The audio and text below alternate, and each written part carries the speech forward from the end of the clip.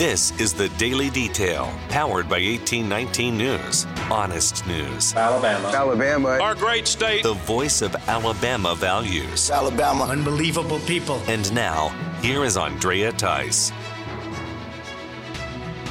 Both U.S. Senators for Alabama, Tommy Tuberville and Katie Britt, have signed onto a letter sent to President Joe Biden that urges him to prioritize the return of American hostages that were taken by Hamas terrorists. The kidnappings occurred during an attack in Israel on October 7th. The senators who signed onto the letter also urged Biden to support Israel in dismantling the threat of Hamas terrorism. 49 U.S. senators signed this letter, which was initiated by Republican Joni Ernst of Iowa and Democrat Cory Booker of New Jersey. Senator Tuberville has also signed on to another letter that was created by South Carolina Senator Tim Scott. That letter is calling for the freezing of $6 billion that was recently made available to the country of Iran by the Biden administration as part of a prisoner exchange. Tuberville maintains that when Biden took office, the country of Iran was broke, but they're now flush with cash and able to help Hamas carry out their terrorist attacks and murders in the country of Israel. Tuberville maintains that Biden cannot be for Iran and Israel at the same time. Governor Ivey is defending the commissioner of the Alabama Department of Human Resources, which is Nancy Buckner. The move from Ivey comes after an open letter was made public that was addressed to the governor by current and former DHR employees. The letter accused Buckner of abuse of power, incompetence, nepotism, and leading through intimidation tactics. The governor's office says that the 4-page letter was never given directly to that office or to the governor. Ivey still responded, despite not getting the letter, commending Buckner for her dedicated career within the DHR. That letter was initiated by Lee Marshall, who is the founder of a foster care organization called Kids to Love. There are several federal lawsuits that have been filed against both the DHR and the Alabama school superintendent, Dr. Eric Mackey. The mother of a missing Mountain Brook teen, Natalie Holloway, says the never-ending nightmare has now ended after a confession of murder came from Joran Vandersloot this week. Vandersloot has been the prime suspect in Natalie's death, which occurred in 2005 on the island of Aruba.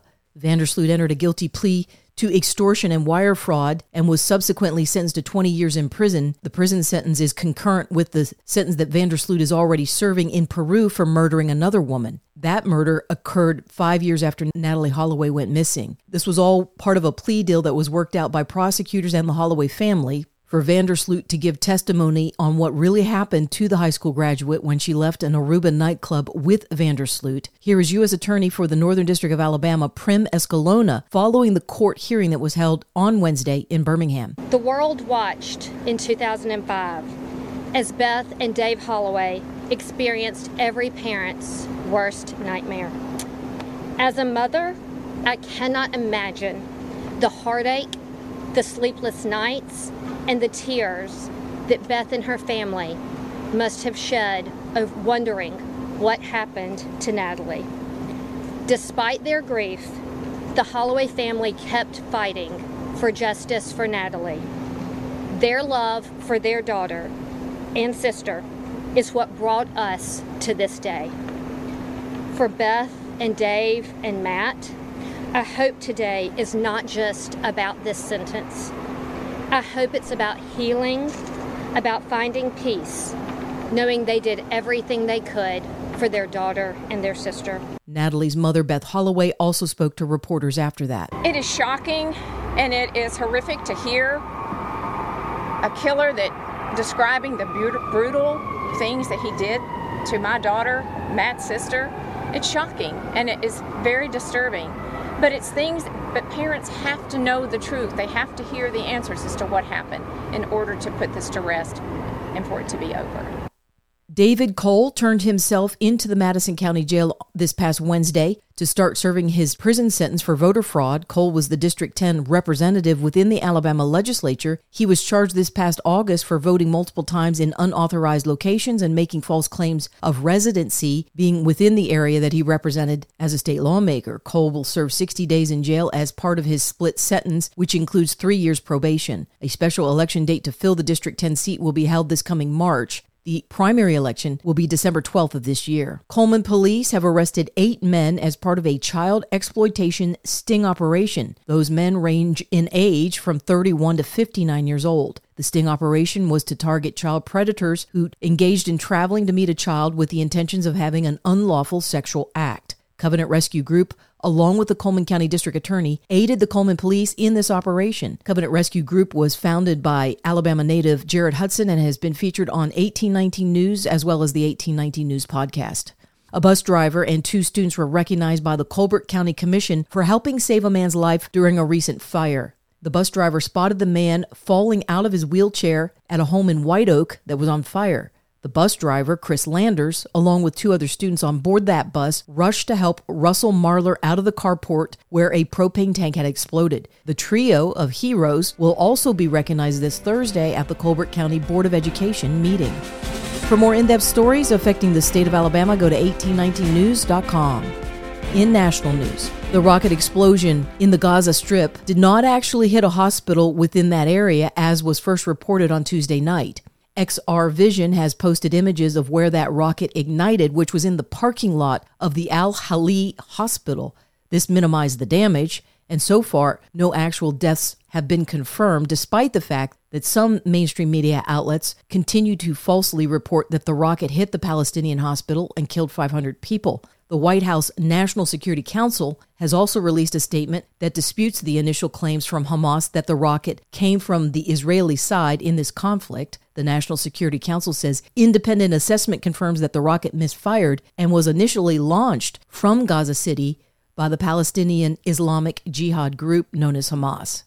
Speaking of rockets, and continuing on with daily reports about the Israeli laser defense system that has at least been successfully tested in 2022 and could even be employed within Israel this year. That laser defense system was developed by Rafael, which is an Israeli-based defense contractor. The former Prime Minister for Israel, Natalie, put out a video in July of 2022 about the advancements that were being made within this laser technology. Rafael's laser defense system is a global strategic game changer.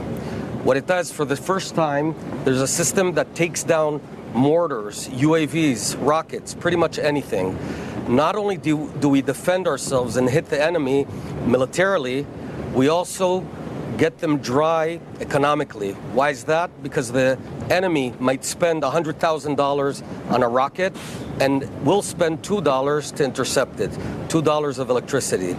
This is a global game changer for Israel and the free world. Then in early 2023, Ron Tavor, who is the head of naval warfare at Rafael, spoke more about the Iron Beam at the IMDEX conference held in Singapore. Tavor touted how the laser defense system is capable of being used from naval ships as well as from land transport trucks. And actually the delivery time is very, very fast. The integration is very simple. And the capabilities are identical to the existing CDOM. So you're getting a very simple package, very fast integration, very fast delivery time, operational capability with a CDOM. And we see a lot of customers coming asking, how fast can you deliver? Yes, we can do it fast, very fast integration. And if you think the Israeli laser defense system is new and cutting edge, there's an American-based laser initiative that the Wall Street Journal reported on. That system has been developed by Raytheon as well as Lockheed Martin and apparently has even more power than what Israel has been doing. Countries such as the US, Russia, and China all claim to be working on the technology, which some defense experts say could be a key component in future warfare. The Pentagon is working with major defense contractors and testing advanced systems based on similar technology to Israel. And some U.S. tools are estimated to be capable of firing a 300 kilowatt laser, which is more powerful than the iron beams.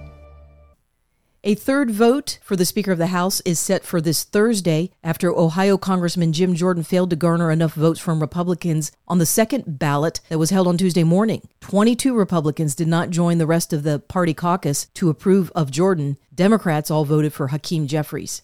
The special counsel, Jack Smith, who is engaged in a trial against Donald Trump, made an interesting move on Wednesday. Smith decided to rescind a subpoena that he had issued against the Save America PAC as part of investigating Trump's fundraising activity that included what Smith believes are unfounded claims that the 2020 election was stolen. Trump was in a D.C. courtroom on the same day this action happened from Smith. Trump spoke afterwards about how the trial was going. Don't know what's going on. I've been wasting a lot of time on a case that should have never been brought. You see what's happening. The government lied. They just lied. They didn't reveal all of the information that they had. They didn't reveal all the evidence that made me totally innocent of anything that they say.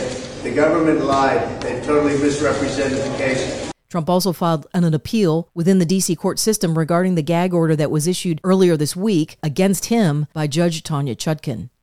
And the governor of Arkansas, Sarah Huckabee Sanders, is setting an example for other states when it comes to dealing with China and their ownership of farmland here in the U.S. Sanders spoke about the legislation that has been offered by Arkansas state lawmakers that she has now signed into law that denies China the ability to own any land in that state. I'm announcing that Syngenta, a Chinese state-owned agrochemical company, must give up its land holdings in Arkansas. Syngenta owns 160 acres in northeast Arkansas, which it uses primarily for seed research. The company that owns Syngenta, ChemChina, is also on the Department of Defense's list of Chinese military companies posing a clear threat to our state. Seeds are technology.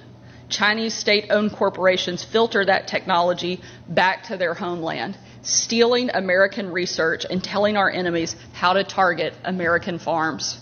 That is a clear threat to our national security and to our grape farmers, especially since the Chinese government enacted a law in 2017 requiring Chinese citizens abroad to collaborate with their country's security officials on intelligence work with no questions asked. You're listening to The Daily Detail from 1819 News. If you are enjoying The Daily Detail and want to make sure that these reports come up easily on your smartphone, then be sure to hit the subscribe or follow button on whatever podcasting app you are using. It's usually on the main page of The Daily Detail. That could be on Spotify, Apple Podcasts, Podbeam, or some other app. And also be sure to visit 1819 News for more reliable, up-to-date information on what's going on around here in Alabama. You can also join 1819 News by becoming a member, which will get you exclusive content as well as 1819 merchandise. You can visit 1819news.com/membership to learn more. I'm Andrea Tice. I'll be back again tomorrow. I look forward to updating you then. Alabama. Our great state. Alabama. Of Alabama. This has been The Daily Detail. For more up-to-date news, go to 1819news.com, where you'll find honest news and Alabama values.